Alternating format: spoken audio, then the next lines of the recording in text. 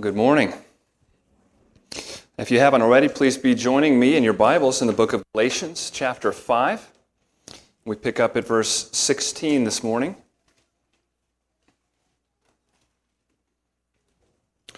Galatians 5, starting in verse 16. Here's one way to summarize. It's a very broad summary, but I think a useful one, to summarize what we have heard from Paul so far in this study. His point of emphasis especially has been this: the one who belongs to Christ is one who has been saved by grace alone, through faith alone, in Christ alone. You could put it as simply as that. And where Paul has laid his claim, the hill that he has stood on and been willing to die on in this letter to the Galatians, is the hill of that one word, alone. Alone. Christians are people, fundamentally, who are resting in the finished work of another, and therefore consciously refusing any thought of adding their own works into that equation. They know something very important. Their justified standing before God is a glory to Jesus Christ and to Him alone. He does not share His glory with another. This morning we come to something of a significant transition in the letter of Galatians. You'll notice that if you've been with us here, and understanding what he is going to be saying really requires us to have done what we have done up to this point, given due diligence to the arguments and the way of speaking that he has been laying out here in these chapters to this point. The question before us right now is, what now?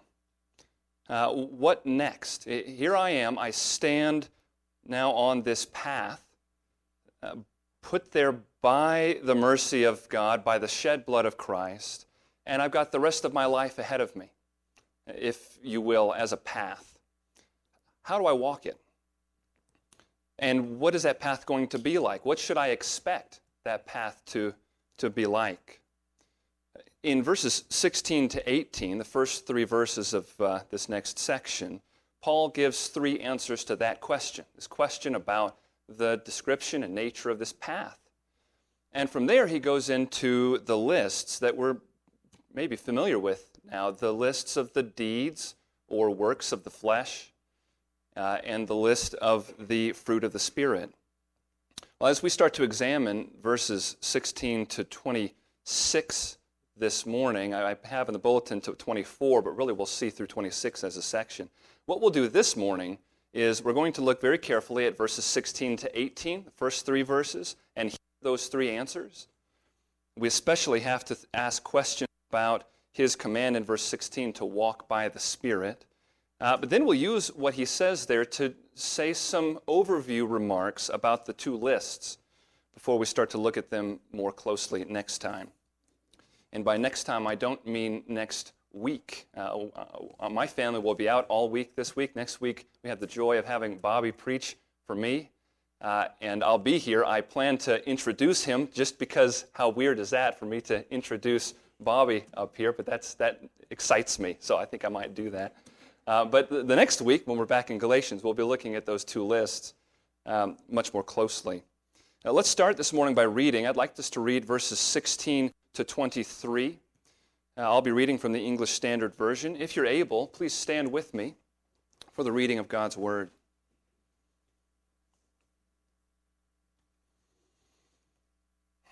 Paul continues in this way. But I say, walk by the Spirit, and you will not gratify the desires of the flesh. For the desires of the flesh are against the Spirit, and the desires of the Spirit are against the flesh. For these are opposed to each other, to keep you from doing the things you want to do. But if you are led by the Spirit, you are not under the law.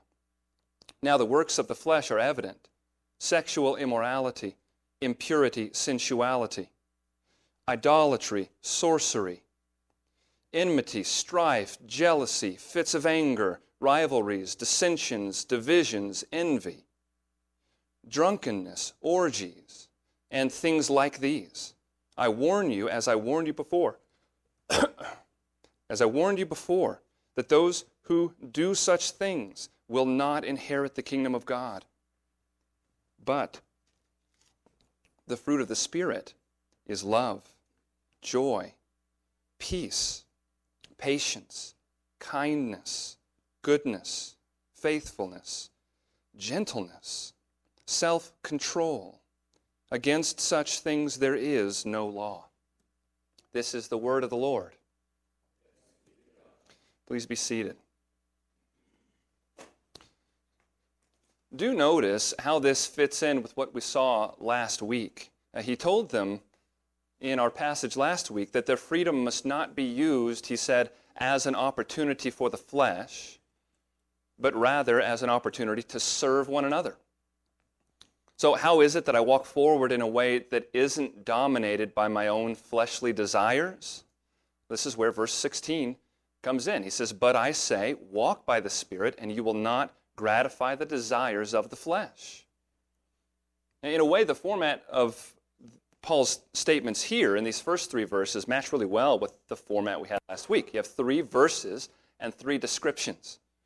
When we walk by the Spirit, what is that path like? What's it like? And we see one truth about this path in each of these verses. We begin with verse 16. I've decided to put it this way. Maybe you'll see what I mean. What we find out about this path of our life in Christ is that it is a path without moving sidewalks.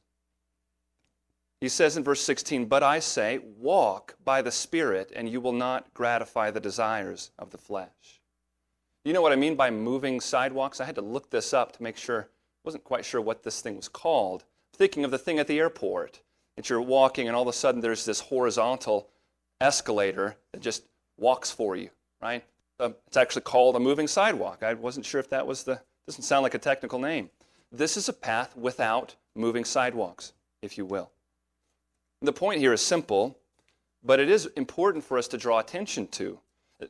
We need to notice here there is a call to walk, a command.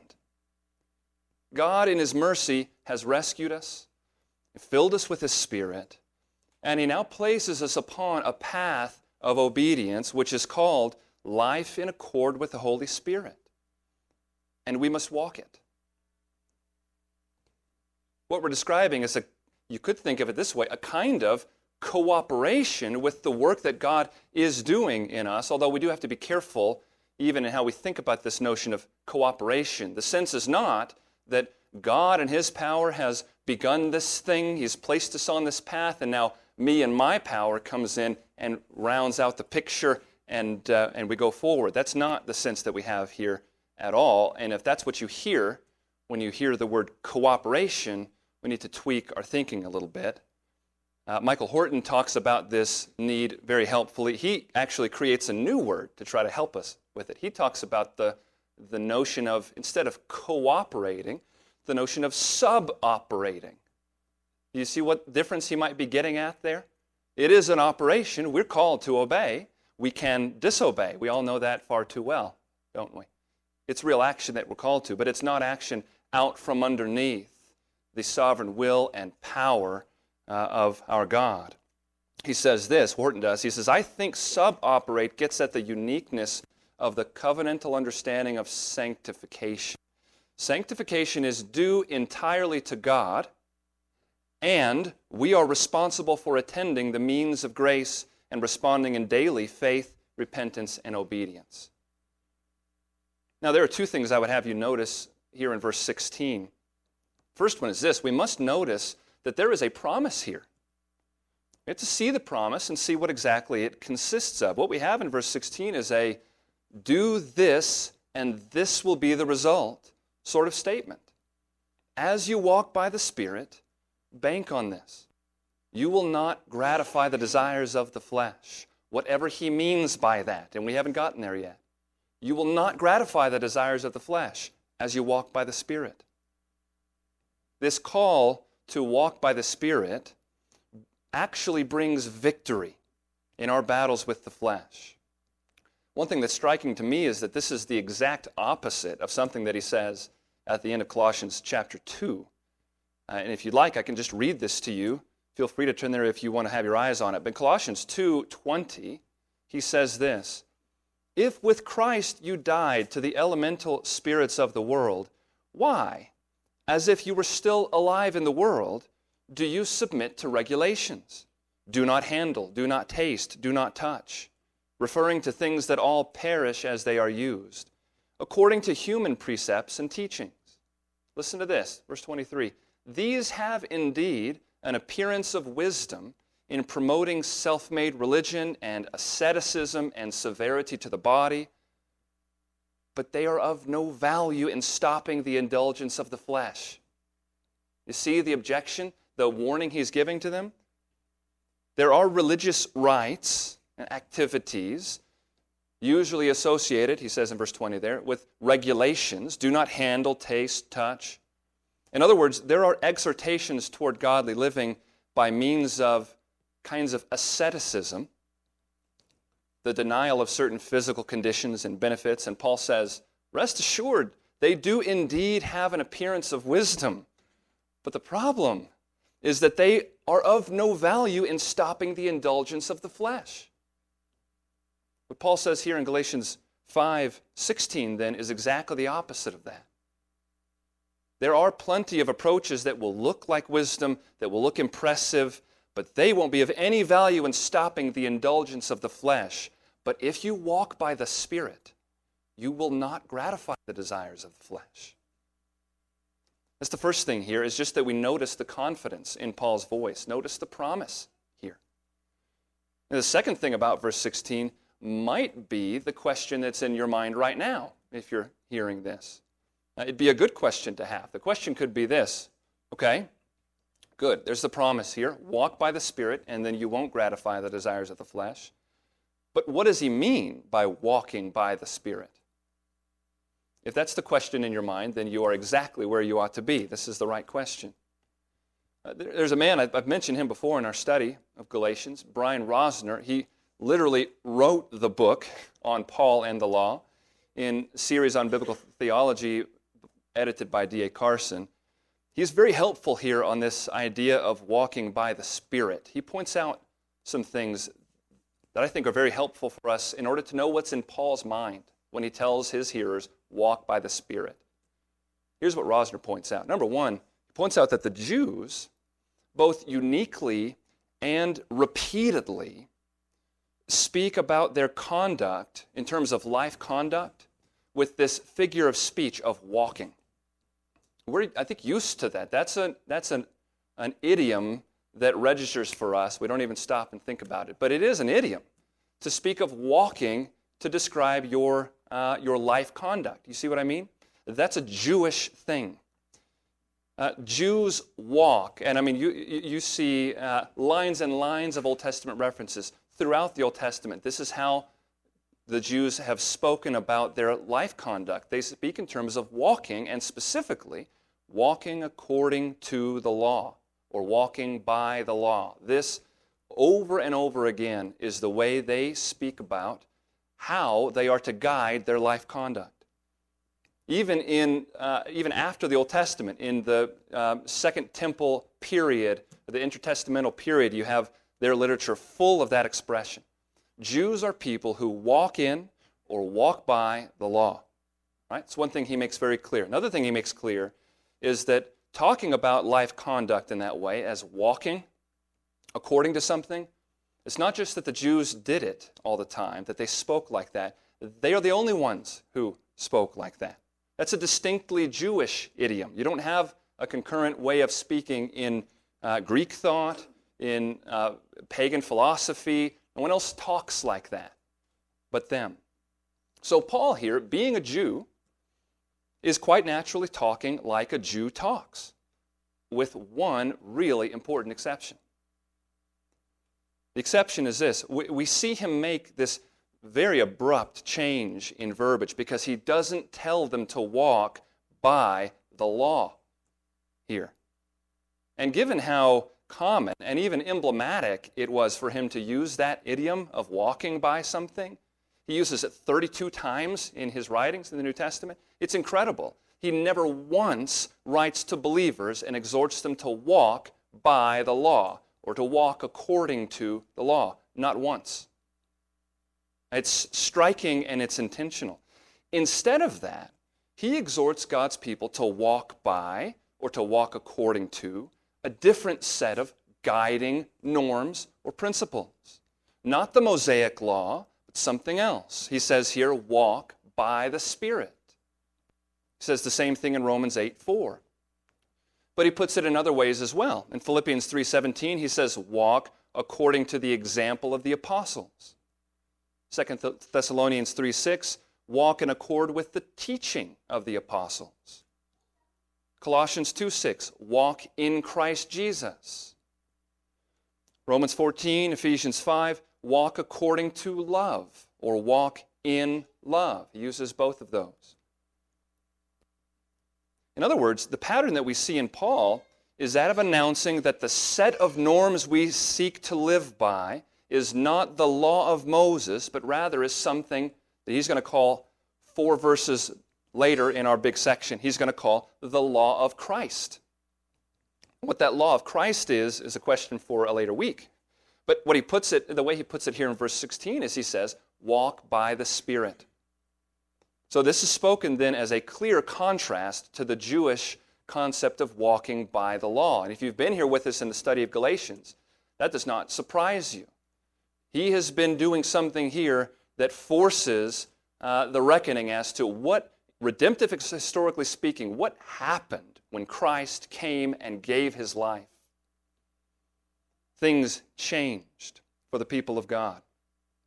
This is a living my life's conduct, walk by the Spirit, in a way that is submitted to the Spirit's work in me. Now, how is the Spirit at work in his people? Is that a little question or is that a big question? How is the Spirit at work in God's people? That is a weekend seminar kind of question. Yeah? So let's answer that question in a minute or two. How's that for doing justice to an important question like that? We won't but scratch the surface. But let's just think for a moment. And much of this we've seen in the book of Galatians, actually. Did you know Galatians has been called one of the densest, Spirit-oriented New Testament writings? In terms of the length of the book and the amount of times that the Spirit is emphasized and spoken to, one of the densest books in the New Testament as far as the Holy Spirit. How is the Spirit at work in his people? Well, we saw in Galatians 4:6, he is intimately related to the work of adoption. He is the Spirit given to God's people by whom we cry, Abba, Father. The Holy Spirit draws the minds and attention of his people to the work and teachings of Jesus Christ. It was Christ who said in John 14 of the Holy Spirit, he will bring to your mind all that I have said to you. Saying that specifically even to the apostles who will then write down the inspired text of Scripture. The Spirit is the breath of God that carries forth the Word of God. There is an intimate connection between the work of the Holy Spirit and the written Word of God and the incarnate Word of God. His ministry points us to the Lord Jesus Christ. The Holy Spirit equips for body life within a local congregation. We're talking about spiritual gifts. Right? Spiritual gifts are not non-bodily giftings that we have, and so they're spiritual in that way. They are gifts given to God's people specifically by the Holy Spirit, which we should see relating to what we saw last week in verse 13. But through love, serve one another. This is why the type of life that the Spirit produces can be so well summarized by the word love. Galatians 5:13, but through love, serve one another. Verse 14, the whole law fulfilled in this word, love your neighbor as yourself. Think about this with me. This kind of love can't be forced upon a person by imposing a set of rules on their life, can it? I read one person make the point this week that love in that way is a different kind of law. He said, no external force or sanction can compel the loving of a neighbor as oneself. Such love must be generated from within, and it is so by the Spirit. As we walk by the Spirit, submitted to His leading, responding to His conviction and His calls to repentance, following His attention as He directs us to the Word of God, the whole counsel of God, using His gifts in the service of others, as we live in those ways, Paul says, you will not gratify the desires of the flesh. That verb gratify is the verb teleo. Can you hear in that word the word telos coming out of teleo? Familiar with the word telos? It's one of those words that is a word of another language, and we've just taken it right into English and we use it in our sentences. What is something's telos? It's the end of something, but not like the end like it's over. It's the end of something like its end goal. When something has been brought to its intended completion, it has reached its telos. That's how we use that word, and we're using it well. Now, Paul is saying here, as you walk by the Spirit, the desire of the flesh will never reach its telos, its desired end. It will be thwarted. My friends, what is it that the flesh desires? What does your flesh right now desire in you?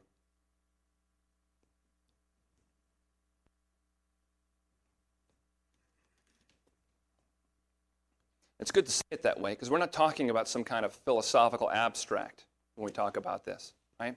What does your flesh desire for you right now? The worldly principle still at work within you. I tell you what it desires. It desires your everlasting destruction. That's what it desires. Romans 8:12, so then, brothers, we are debtors, not according to the flesh, to live according to the flesh. For if you live according to the flesh, you will die. But if by the Spirit you put to death the deeds of the body, you will live. Ephesians 2:3 speaks of us all prior to regeneration, and it says of us that we all once lived in the passions of our flesh. That's where we lived, in the passions of our flesh, carrying out the desires of the body and the mind. You notice that? Living in the desires of my flesh isn't just about my body, it's about my mind too. When I lived in the passions of the flesh, I carried out the desires of my fleshly body and mind. And we're by nature children of wrath, like the rest of mankind. The Bible is clear about this. This is one of the things that it's been a while since I've read John Owen, The Mortification of Sin. This thing has stuck with me from his book more than, I think, anything else. I've probably quoted it more than you'd care to hear, but I'm going to do it again.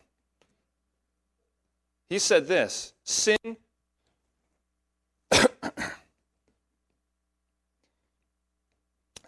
always aims at the utmost. Every time it rises up to tempt or entice, might it have its own course, it would go out to the utmost sin of that kind. Every unclean thought or glance would be adultery if it could. Every covetous desire would be oppression. Every thought of unbelief would be atheism, might it grow to its head. How has God seen to it that His children, we who still live with indwelling sin all our days, how has God seen to it that we will not be destroyed by it? It's what it wants. The answer is He has given us His Spirit. And we do at times, resist His Spirit and grieve His Spirit. But with our new hearts of flesh, and given the fact, as we'll see in future verses, that in the death of Christ, our flesh has been crucified. Given our new hearts of flesh that are ours as new covenant members, now, Jeremiah 31, God uses means to keep us walking by the Spirit and being led by the Spirit. And God's promise to us is this: as we walk by the Spirit, the desires of the flesh will not find their desired end. It's a promise here to us.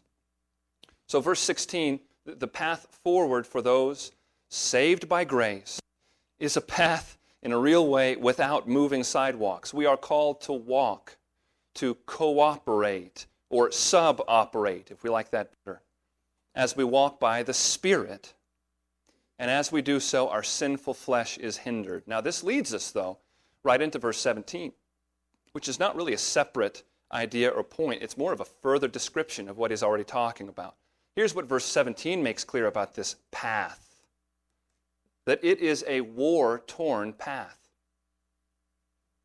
Look again at verse 17. For the desires of the flesh are against the Spirit, and the desires of the Spirit are against the flesh, for these are opposed to each other, to keep you from doing the things you want to do. Now just stop and think about it. And Paul is describing something that is going on inside of you every day of your life. Now there's just one qualification to that, isn't there? He's not describing something that was going on inside of you before you came to know the Lord, or rather to be known by Him. This is a war that is known only to believers. And that can be very clear to us because before the Lord saves us, what did we read in Ephesians 2:3? We were spiritually dead.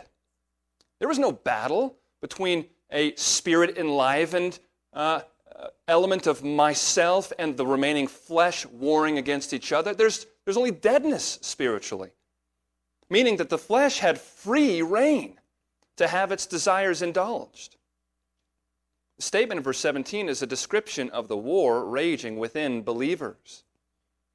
I wonder, does that describe the way we typically think about ourselves as Christians?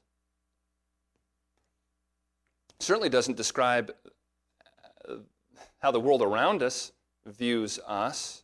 Doesn't the world around us at least think that Christians see themselves as morally perfect, as not struggling in the ways that the riffraff struggle? It's not the picture that we have here in verse 17. Not even a little bit. But that means if you're a believer here this morning, listen, verse 17 should really interest you a great deal. You are the host. News for you. You are the host of a great civil war. Your life is maybe a lot more interesting than you have tended to think at times.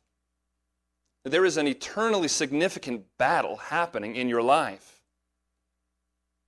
as you clock in at work, as you change that next diaper, as you go to yet another doctor's appointment. It's a battle that endures all the days of our life.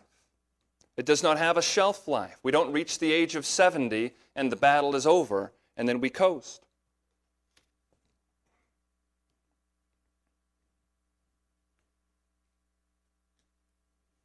And I call it a civil war because it's all you.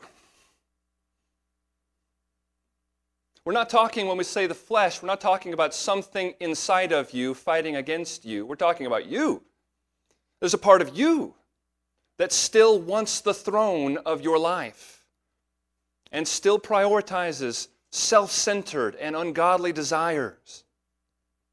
And now there's a part of you that is responsive to the Spirit of God and is born of the Spirit and loves for Jesus Christ to be enthroned in your life.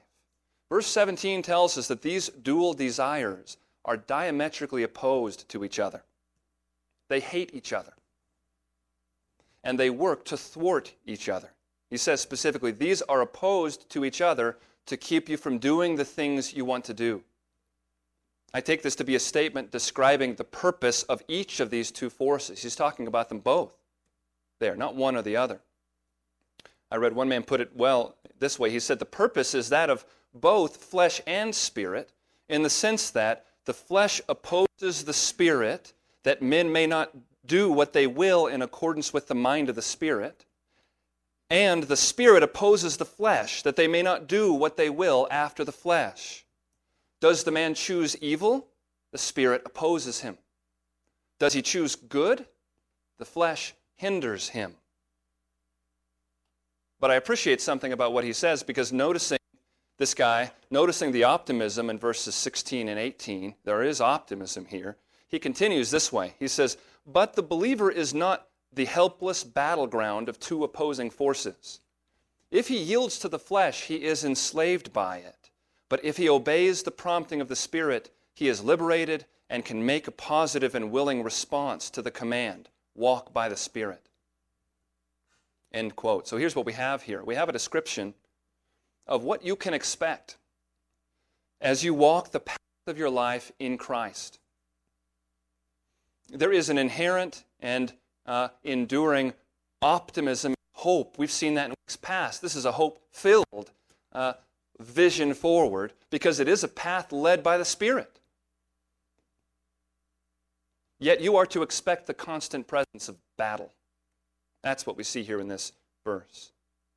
As you live and act in submission to the Spirit's sanctifying presence, always nearby will be the flesh, seeking to hinder you.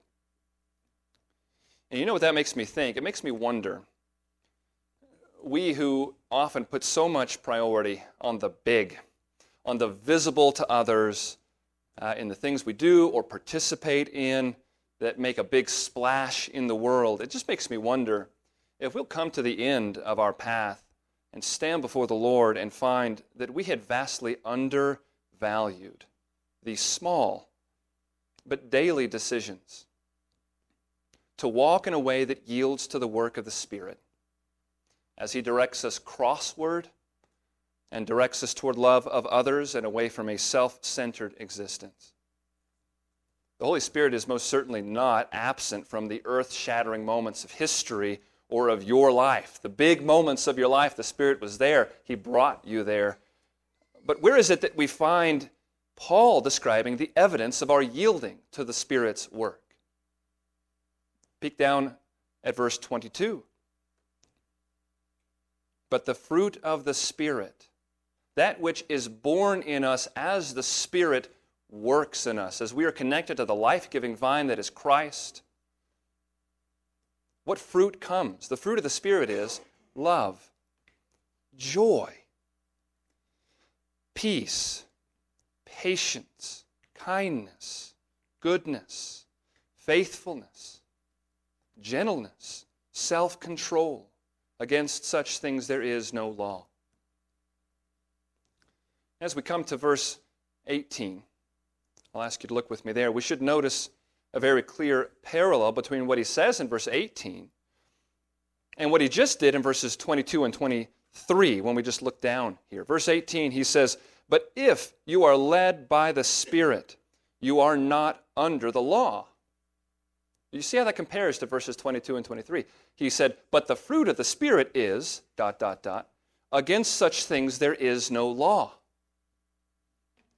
I take from that yet another help in understanding what it looks like to be led by the Spirit. To be led by the Spirit is to find the fruit of the Spirit born into your life. But now this has carried us into verse 18, so let's clearly state what we learn about the path here in verse 18. This path that we're placed on to walk forward as Christians. We've seen it's a path without moving sidewalks, verse 16. It's a war-torn path, verse 17. We find in verse 18 that it is an otherworldly path. Again, but if you are led by the Spirit, you are not under the law. This may be a place where the visitors among us this morning, there are many of you, and we are so thrilled that you are here. You may be at a bit of a disadvantage this morning because we put a lot of work in months past understanding what Paul is saying in reference to the law, what it means to be under law. You need to know what he has made clear up to this point is when he speaks about being under the law, he's not talking about being the reality of being under the eternal moral law of God. He says elsewhere that he's not under the law. He can't mean he's outside of God's eternal moral law. What he's talking about is the Mosaic covenant administration and its law codes that go with it. This as a system, a covenantal system. We have to read Paul in light of what he's been saying up to this point. One of the things we've seen is that to be under law is a distinct reference to the Jewish people as they live in the old age. Jews are those who are under law in the way Paul uses this expression. I mentioned just now, Paul being a Jew, but being now a believer in the Lord Jesus Christ, he says in 1 Corinthians 9:20 that he's not under the law. He's told us in Galatians, these Galatians are being tempted by the idea of becoming under the law. Galatians 4:21, you who desire to be under the law, do you not listen to the law? So they're not under the law, they're Gentiles. They're being tempted to place themselves under the law. But being under law is to not yet belong to the age to come. It was an old age reality. Christ has brought us into the new age. He has rescued us from the present evil age. Galatians 1:4. Paul says this here, you are led by the Spirit. You walk according to the Spirit. The Spirit is your guide, not the Mosaic covenantal guidelines consisting of those codified ordinances. Again, we've beat this drum many times. We're not at all saying that there's something of an antinomian or lawless life for the Christian now, by no means. The commandments of God that He's given us in His Word are always wisdom and continue to be. And as Scripture, they're authoritative to us. We're talking about a covenantal relationship to God.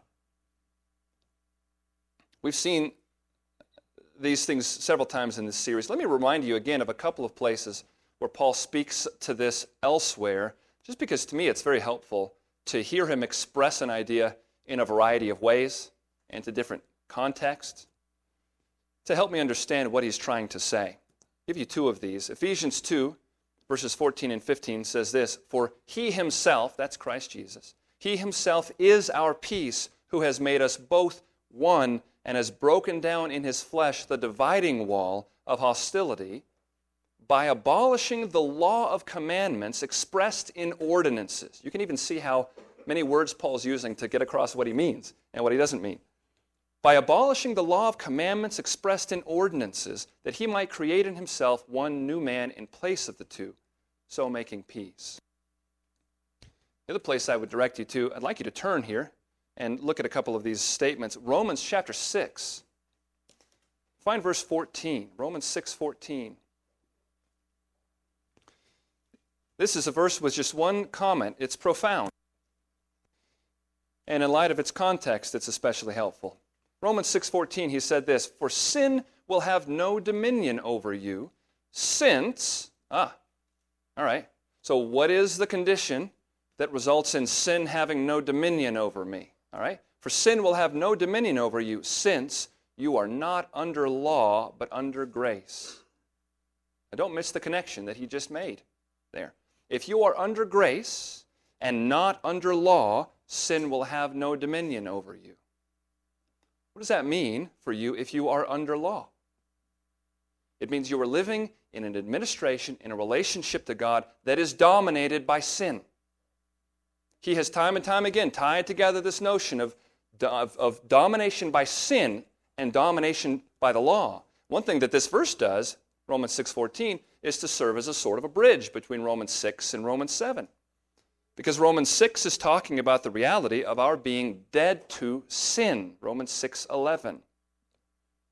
And Romans 7 makes the same point, but speaks of it as being dead to the law, Romans 7:4.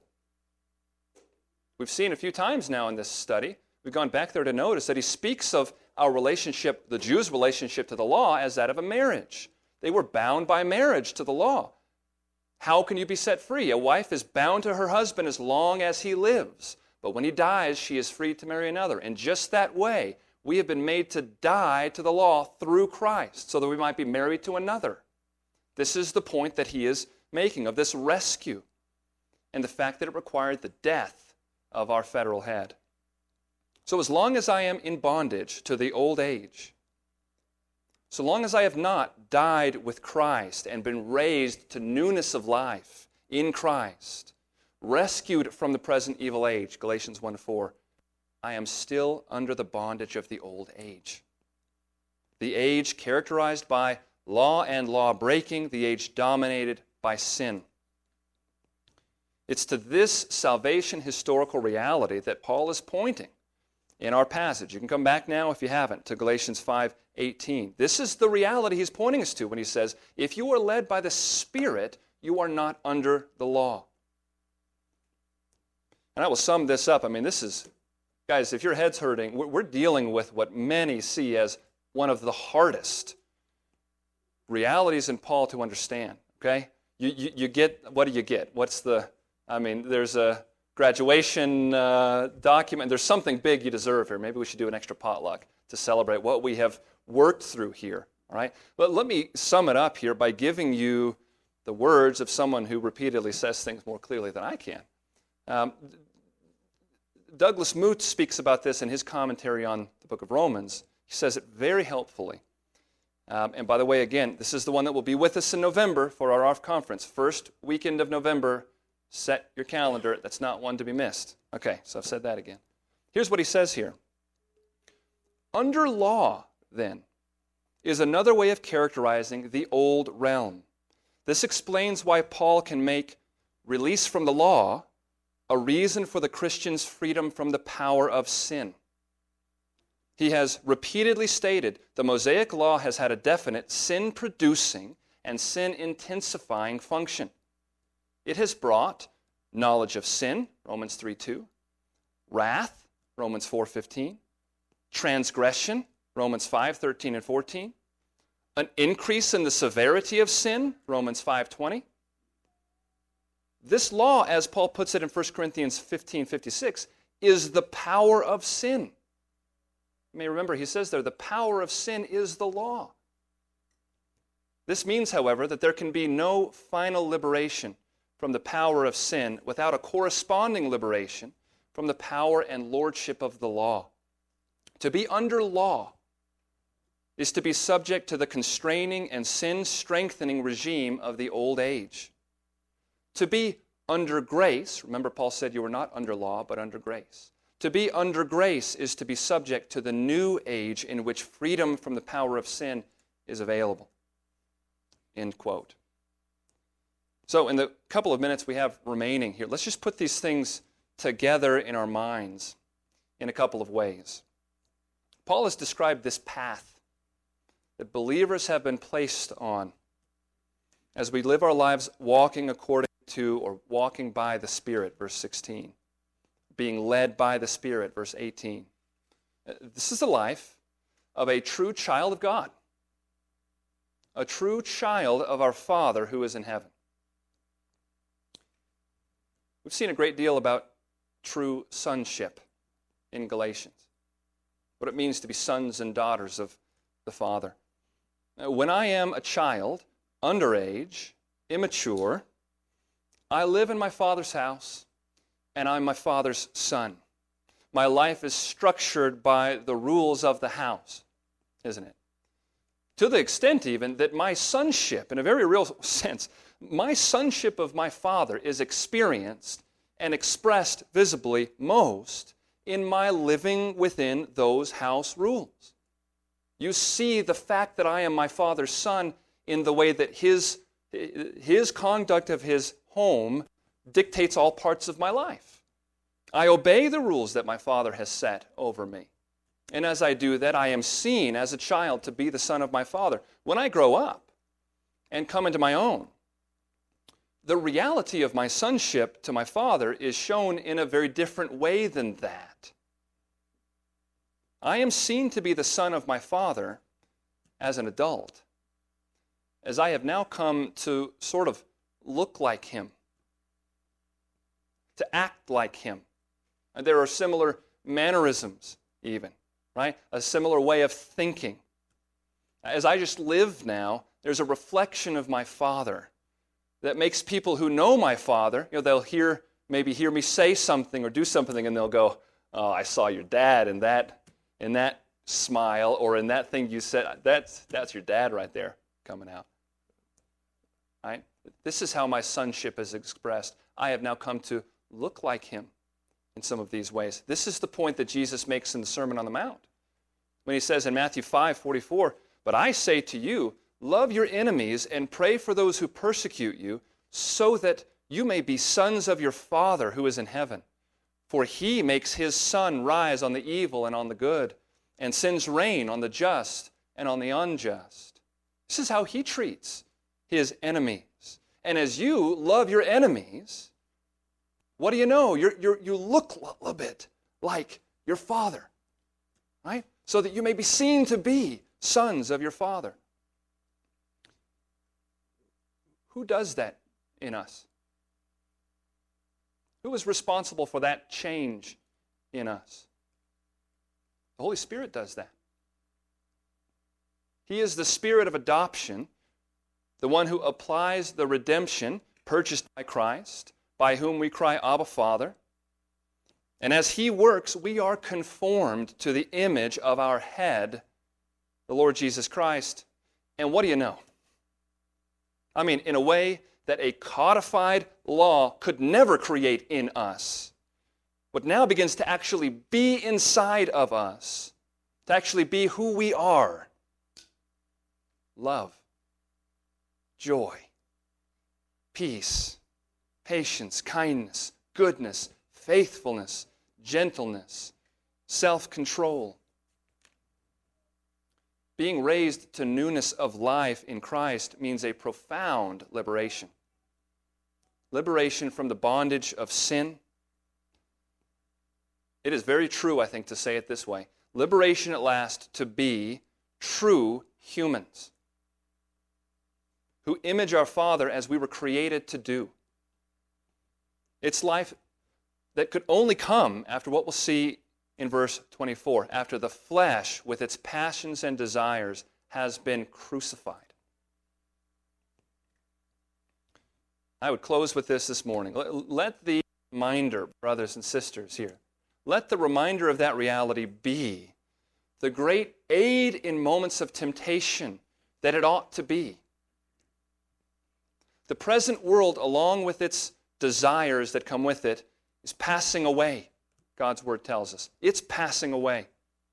I've got no time for delving into the mud and muck of the present age. And it's got no hold on me any longer as it did before I came to know the Lord, because His priceless blood has set me free. I think we're just about to sing that. His priceless blood has set me free. We are now free to cling to the cross and to live like sons and daughters of the King, the sons and daughters that you are by virtue of adoption. It cost a precious cost to carry out the adoption that has now changed your last name forever. Let's pray together.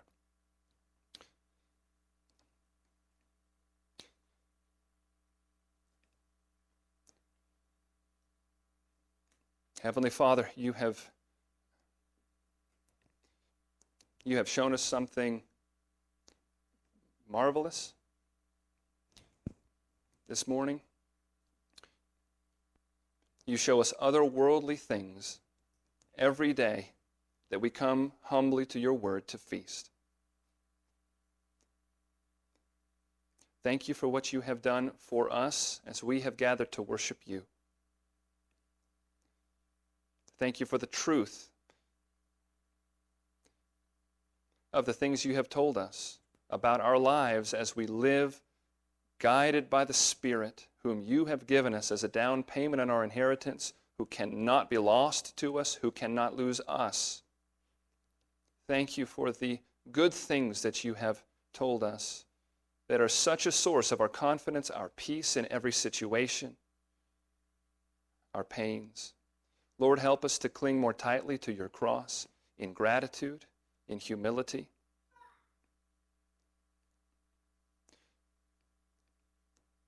Lord, grow our knowledge and understanding of your word in us so that we might be equipped with the tools you have provided us to fight the battles of the flesh and to fight passionately and with great confidence, with the great ability to stand again every time we fall because of the forgiveness that is ours, because the victory has already been won.